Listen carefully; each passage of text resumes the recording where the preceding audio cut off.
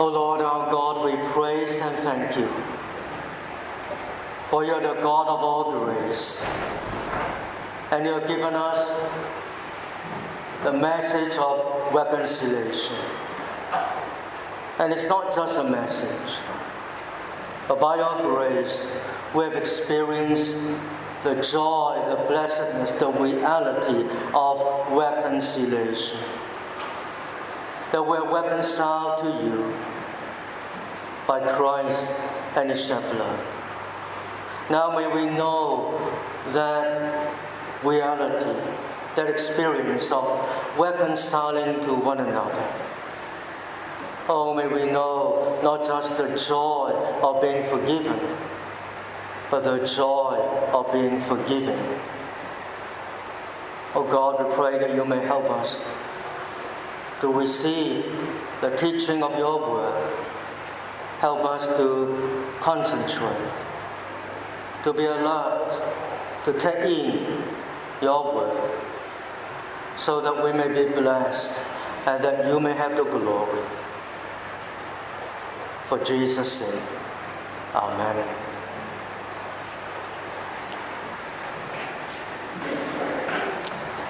Well, dear children, this morning we are going to consider how John the Baptist, because of his faithful preaching of God's word, was beheaded. I don't think I can ask you to draw a picture of the head of John the Baptist on a plate. That would be too terrible. Maybe you can draw John the Baptist in a prison instead. The other things in this passage which I would not like to ask the children to draw.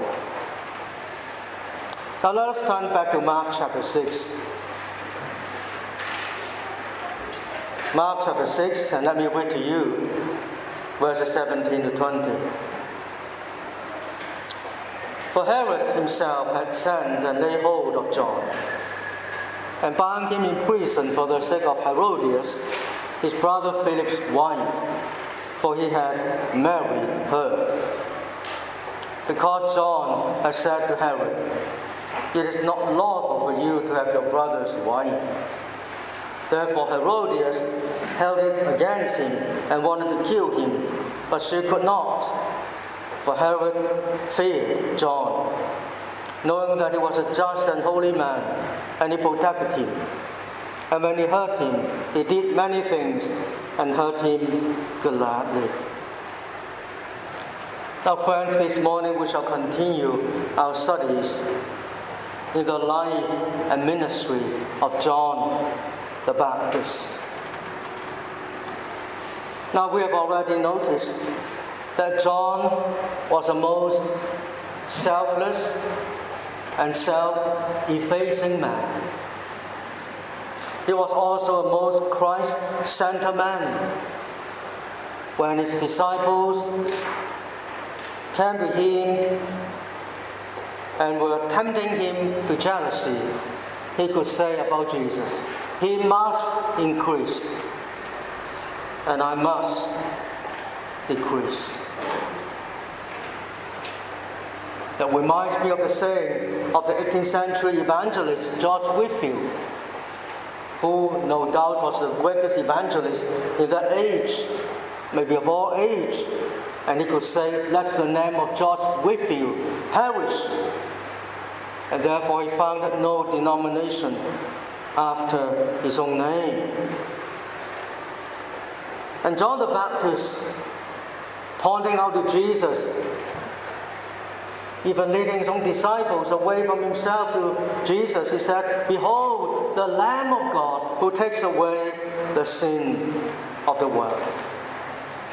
We have already noticed John was also a man of great courage.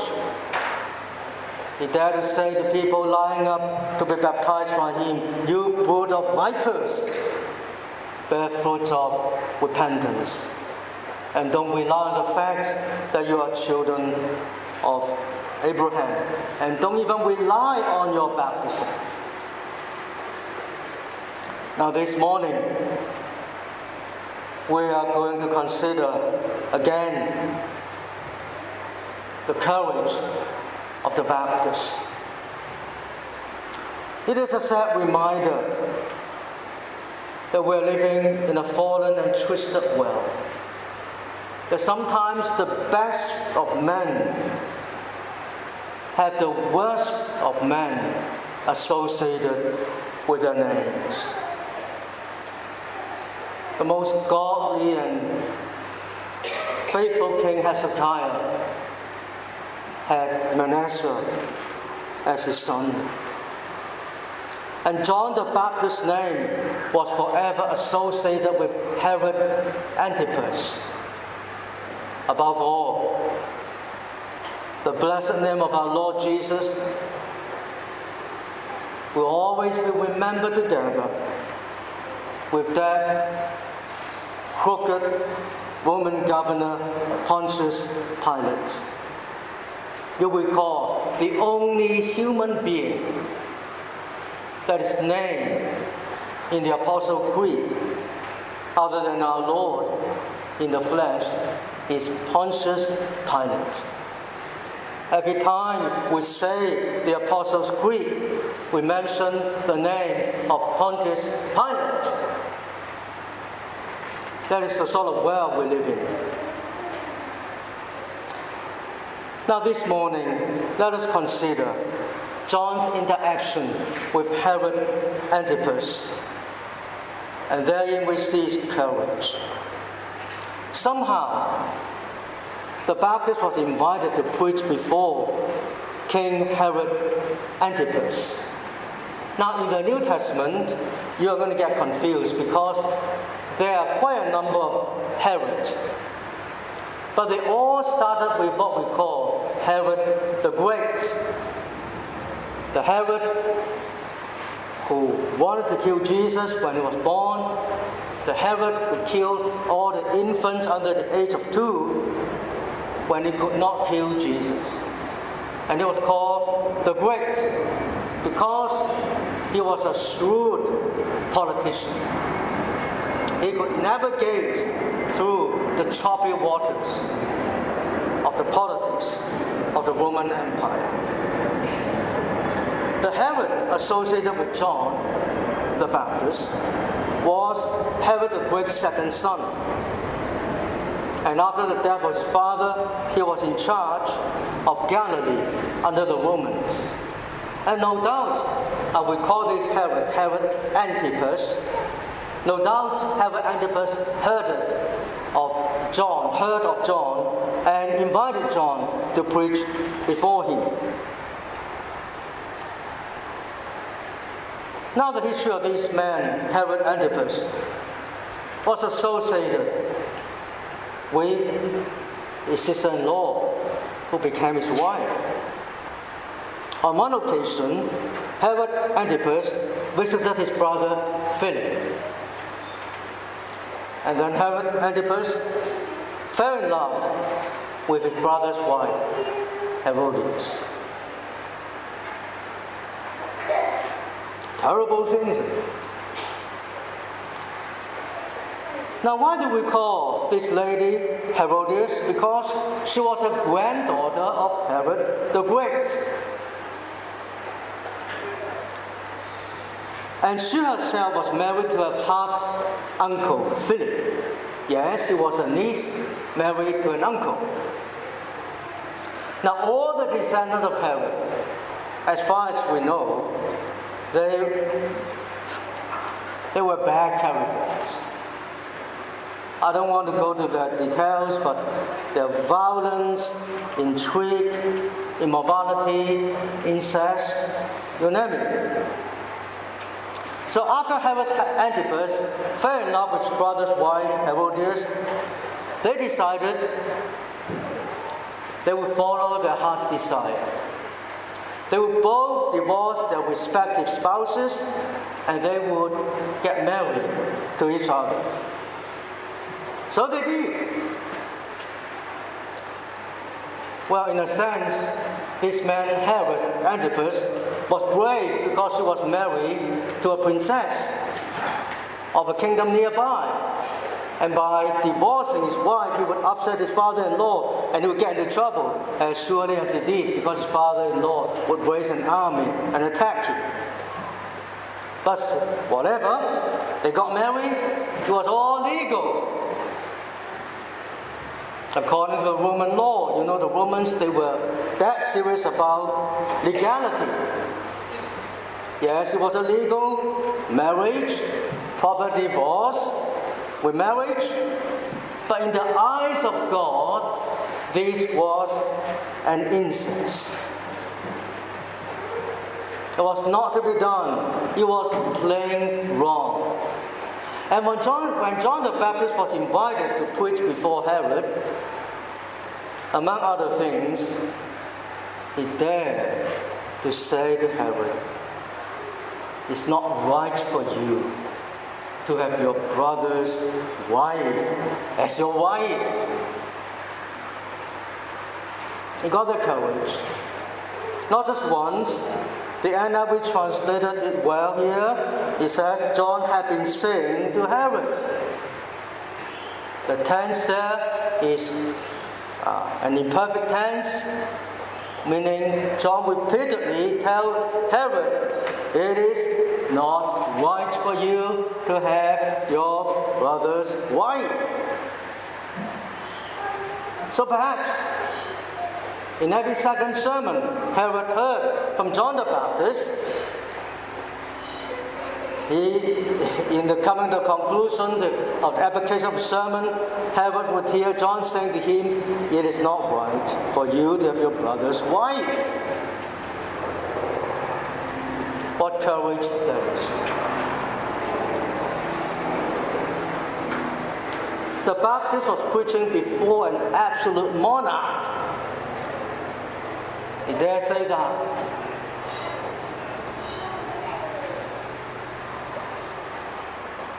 In the days of the Scottish Reformation, John Knox, the preacher in St. Giles, Edinburgh, he got the courage when Queen Mary of Scots and her consort were sitting on the pews in front of him, and he would dare to denounce their sins. He would say to the Queen's consort, "Well, you should really exercise some discipline over your wife."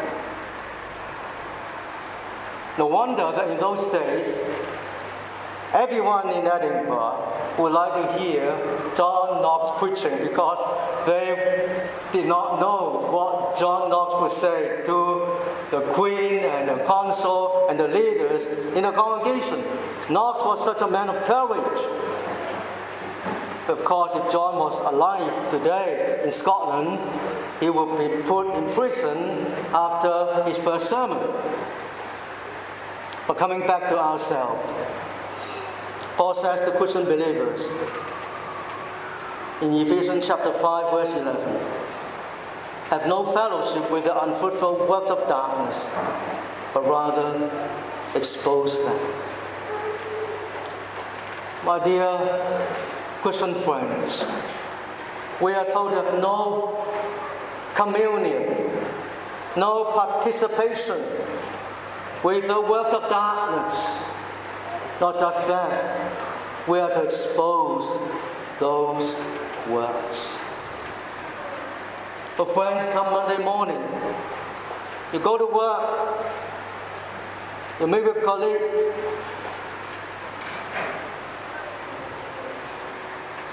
have the courage eventually to point out to people what they are doing is not right.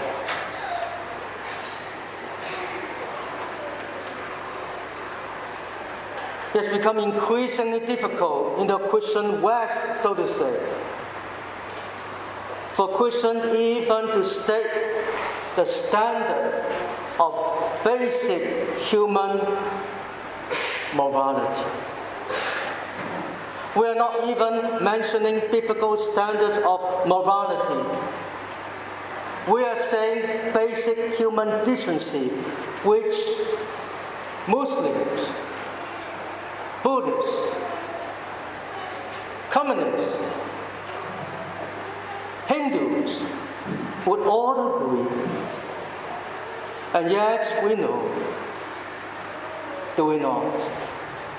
If we dare to cross the red line and mention the immorality of anyone, we may get into big trouble. In the past, in the West, we boast of our freedom of speech. In the past we say, I don't agree with what you say, but I'll defend your right to say what you believe to death. But now, that freedom of speech is not only being undermined, but taken away.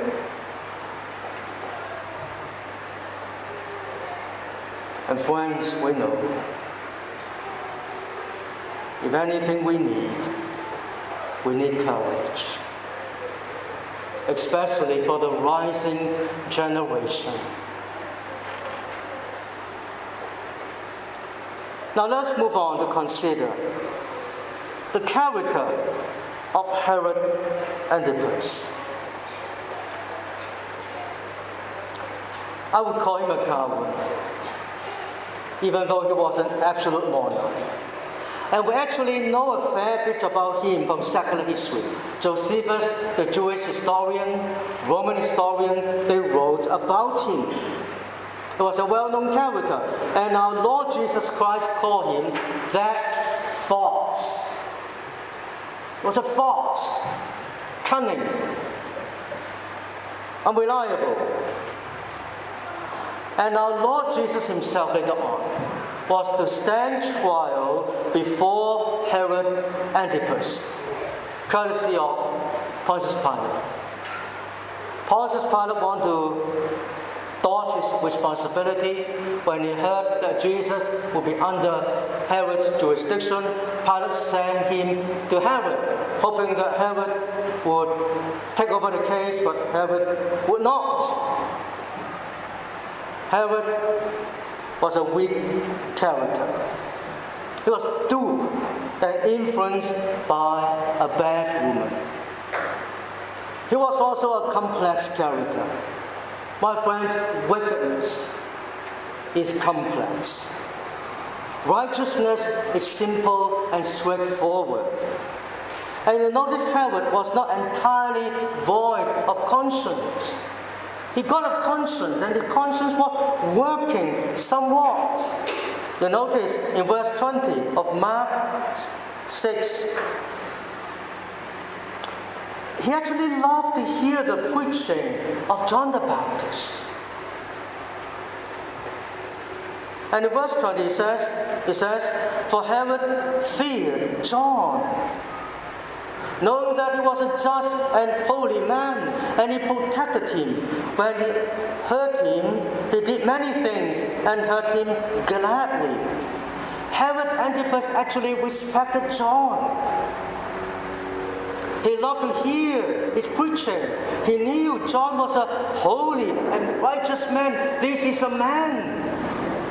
This is not one of my royal chaplains who would like to say whatever I like to hear. This is a man who dared to tell me the truth. I respect him.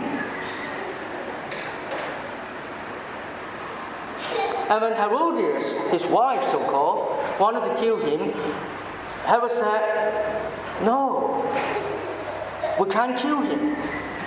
And when he heard John the Baptist preaching, in our translation it says he did many things. In some of the manuscripts it says he was greatly perplexed. Maybe he was both. His conscience was stirred. And maybe he tried to do many things. It's just like the people in our culture, isn't it? You know, people think, we should be concerned for the environment. Surely we should. We should give to the poor, yes. We should condemn the war in Ukraine, yes. And you see, the people in our time, they are so zealous to do good, to be righteous, to give.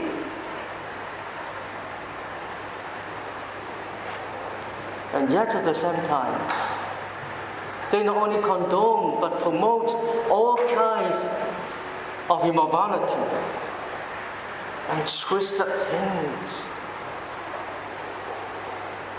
Well, that is the complexity of a guilty conscience. Herod was disturbed. He did many things. He got a conscience. He tried to protect John the Baptist. And after he had killed John the Baptist, he heard of Jesus, and he said, from his bad conscience, this is John the Baptist coming back to life. I beheaded John, and this Jesus, who is he? This must be the Baptist coming back to life. And that's why he could do so many miracles. Well, this is Herod.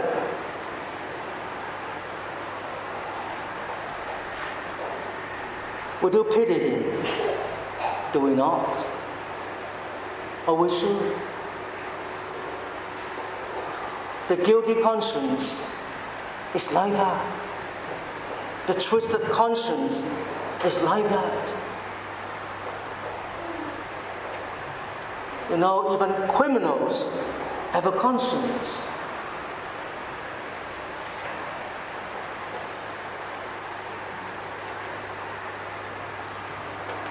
And that was Herod. Until one day, in verse 21, there was a good time, and opportune time came. It was Herod's birthday. And then Herodias sent her daughter to come in and to dance for Herod and the men. And they were so pleased with this girl's dancing.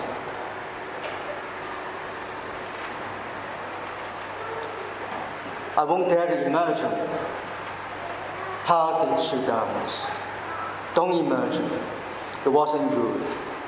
But Herod was so pleased with her that she swore to her, whatever you ask me, I will give you up to half my kingdom. Well, he must be half drunk to say that. But he and the man, they were so pleased with this girl. They were so excited. Now the girl, she was only a girl, poor girl.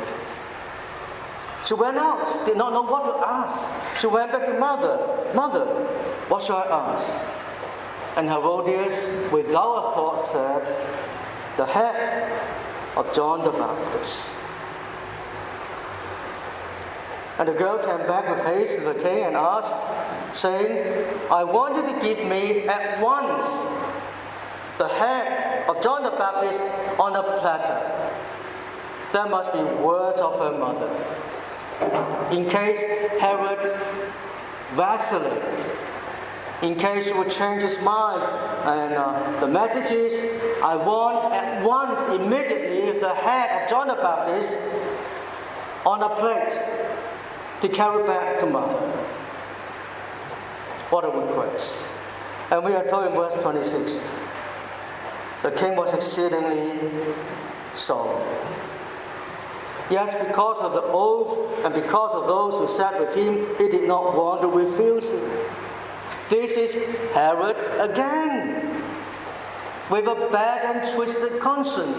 Oh, what have I said?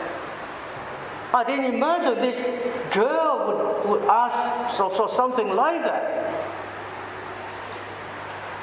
What shall I do now? Oh, I must be a man of integrity. I must not swallow my word. I've sworn before this girl and before all these mates of mine. I'm not going to lose face. I'm not going to break my promise. And yet, how can I kill John the Baptist like that? He was a righteous man. I'm trapped. Did he get bitter with his wife for a moment? Oh yes, he was snared, he was trapped.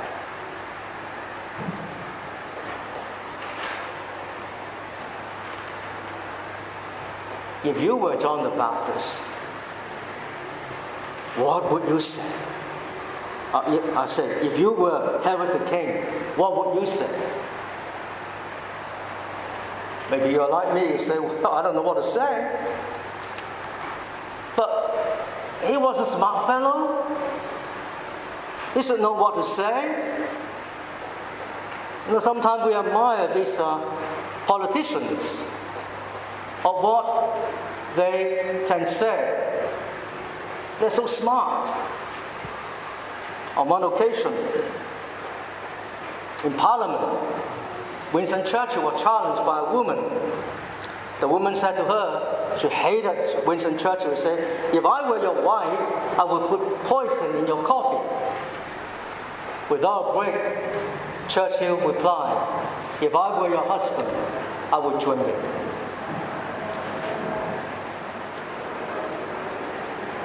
Some of you can smile, some of you are not so quick in thinking. Well, Herod the Antipas didn't know what to say, didn't know what to do. Even though he was such a smart man, he couldn't break his promise. So he called his man, go to the prison, which will be in his palace. Take the head of John the Baptist and carry it here. We see the contrast to King David, do we not? When the prophet Nathan confronted David, and he was so fearful, remember Nathan? He was called by God to go and confront David about his sin of adultery and murder, and Nathan feared for his wife. What would a king do under such circumstances? Well, you will lose your head, Nathan. King David may like you in the past, but you dare to confront him with his sin like that, you're going to get killed. Or so fearful. But David got the courage to confess his sin and repent. Herod, no such courage. Now we want to move on to consider the wicked courage of Herodias. When you think of that, Herodias was quite a character. Well, she had courage. Depending on the person's perspective, people may say, well, Herodias was really a model woman. What was she like? She was daring. She was attractive. She was decisive. She was assertive. She was aggressive. She was seductive. She could woo any man's heart. And she followed her desire, her heart's desire. She dared to run away from her husband and to be married with her brother-in-law.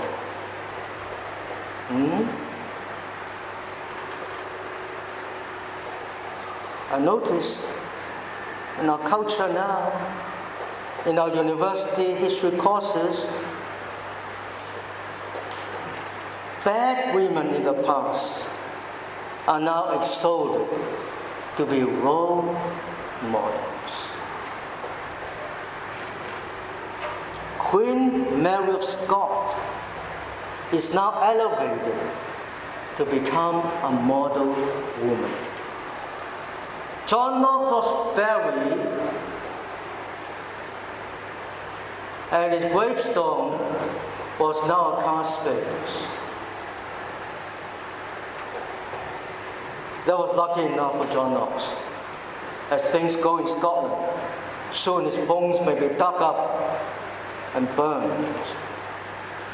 Coming back to Herodias, she was cruel and revengeful. She never forgot when she heard John the Baptist dared to point out her sin with Herod, she was harboring a grudge against him, and she was plotting and planning for that day that she would kill John the Baptist in such a way. It was all planned. And that's why she sent her own daughter to dance in the birthday party of Herod Antipas. Look at this poor girl, a daughter of Herodias. She was groomed at a young age, modeled by mother, taught by mother, to have the stock in trade, to move up the social ladder. How so? She was to learn how to attract men. She was only a girl, and attractive teenagers. And mother taught her how to seduce men, and she dared to dance before such a group of lustful men.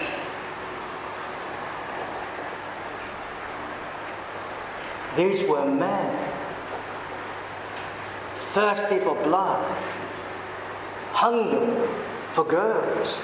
And she was sent to that sort of situation. And she got the courage to go to that situation. And this dear girl, can you imagine?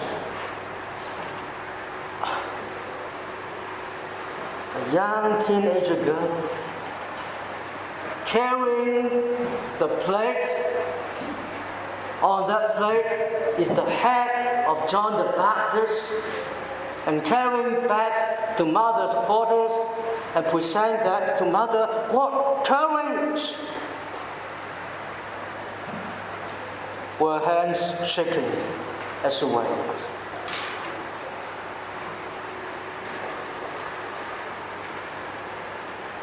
So friends, I would like to say this. Would to God, if Herod and Herodias would have the courage to repent. They were so privileged to sit under the ministry of John the Baptist. If they, both of them, got the courage and say, look, what we are doing is wrong, is immoral, is incestuous. Our lives are in a mess. What should we do? The Baptists got the courage to point out our sins. Let us sit down and think about what we should do.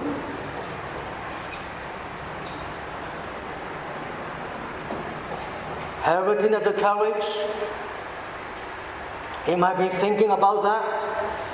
Herodias didn't even have a single incarnation for that sort of thing. It must be that Herodias was already thinking about that, thinking of repentance, that Herodias got so nervous. What if she got sent back home? She would be rubbish, trash. I must stop Herod thinking of that sort of thing. I must by all means stop him from even considering repentance.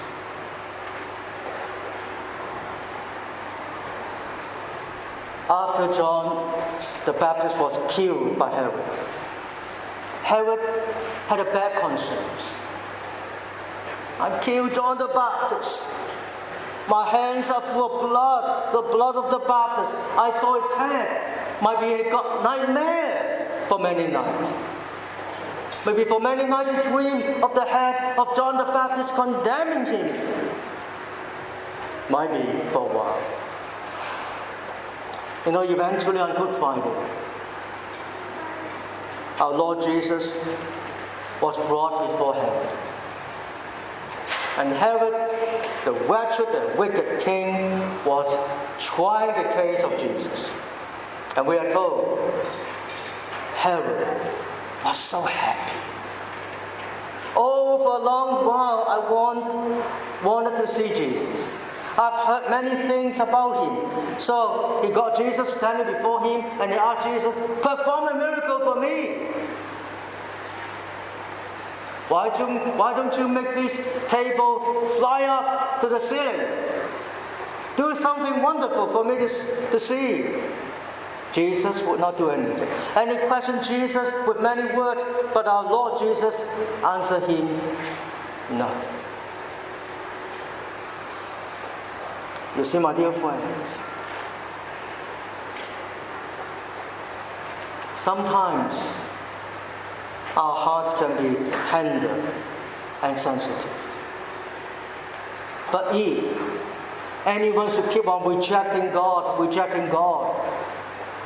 one day the Lord may just let that person be that person. And when that person should turn and ask the Lord can choose to answer that person nothing. You know, there are many people who say, well, if there is a God in heaven, let him come down and speak to me. Well, you know what usually God does?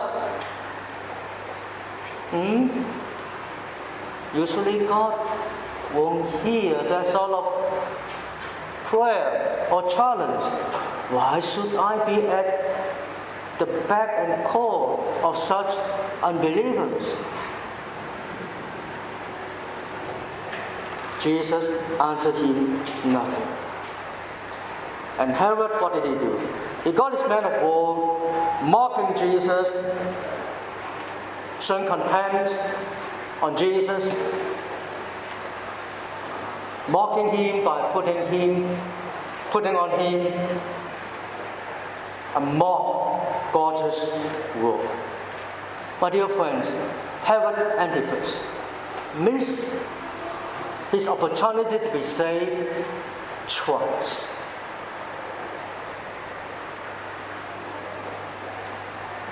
Not many men got the privilege to hear the Baptist preaching and also meet Jesus face to face. Herod Antipas, he heard John's preaching time and again.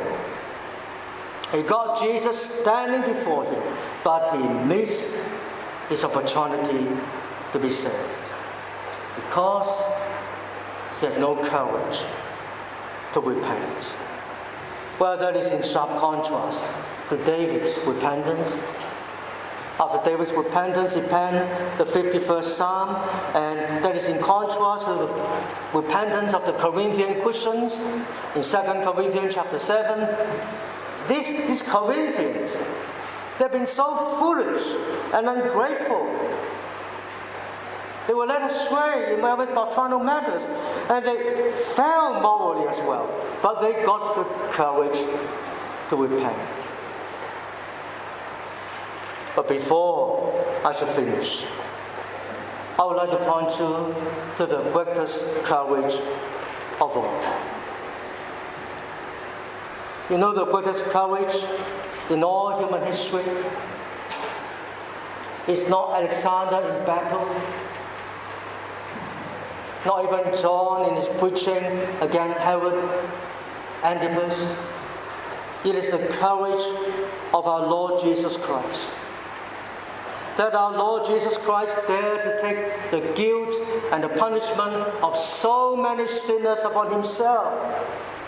The enormous load of human guilt was upon our Savior Lord. My dear friends, consider this. God is the God of perfect justice. When our Lord Jesus bore the sins of all his people, the perfectly just God was laying upon Jesus our Lord the sin of one by one by one by one of all his people and all their sins. God did not say to his son Jesus, well, let me punish you a little bit, and that will be done. But the perfectly just God laid upon all my sins upon Jesus, all your sins upon Jesus, countless millions of his people. All the sins of all his people were laid upon him. What courage that is.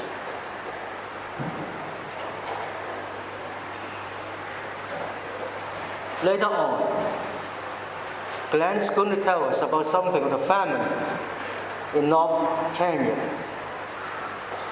And we are going to give. We'll say, well, we may give 50 kilos of maize, or 100. But what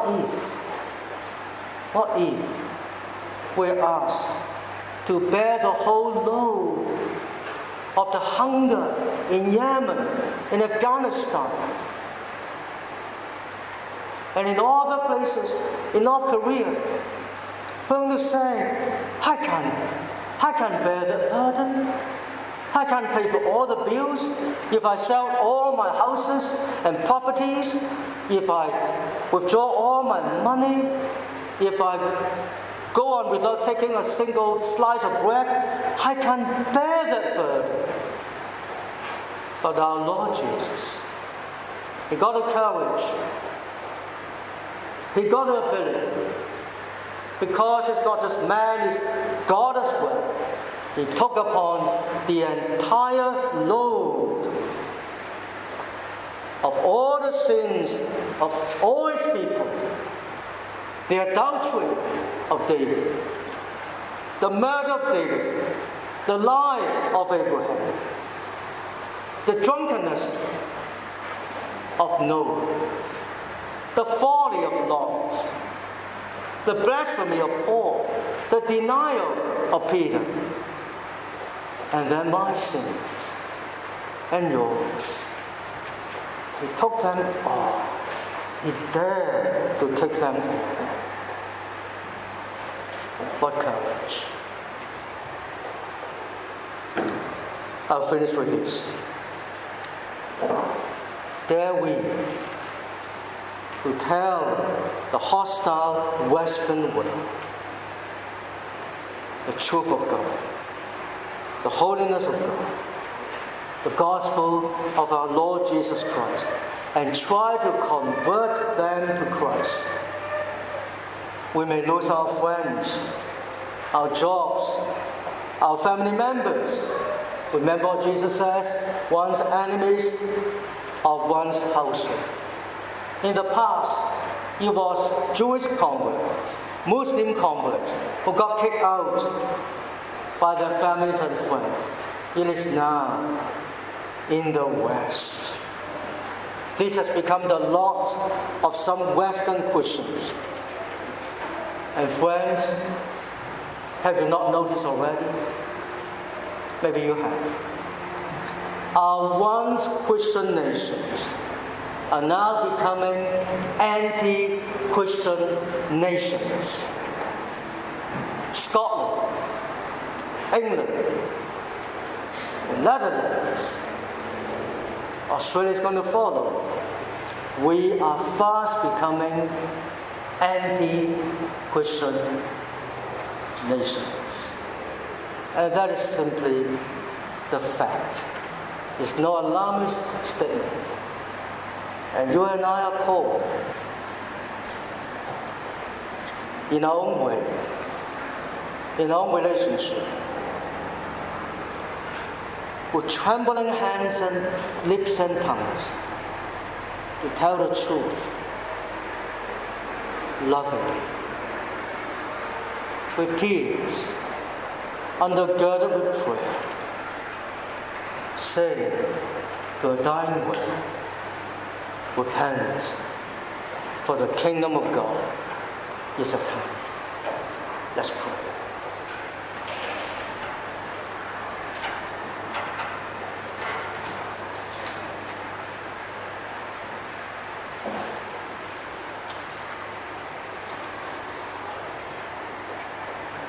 O Lord our God, we bow before you, and we carry the load of the filth and the dirt of our time, and we are troubled, we're helpless. But Lord God, we are so thankful to you that we are not the Savior of the world. Christ our Lord is the Savior.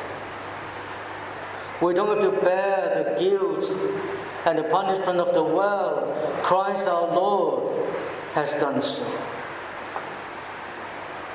We are only to tell people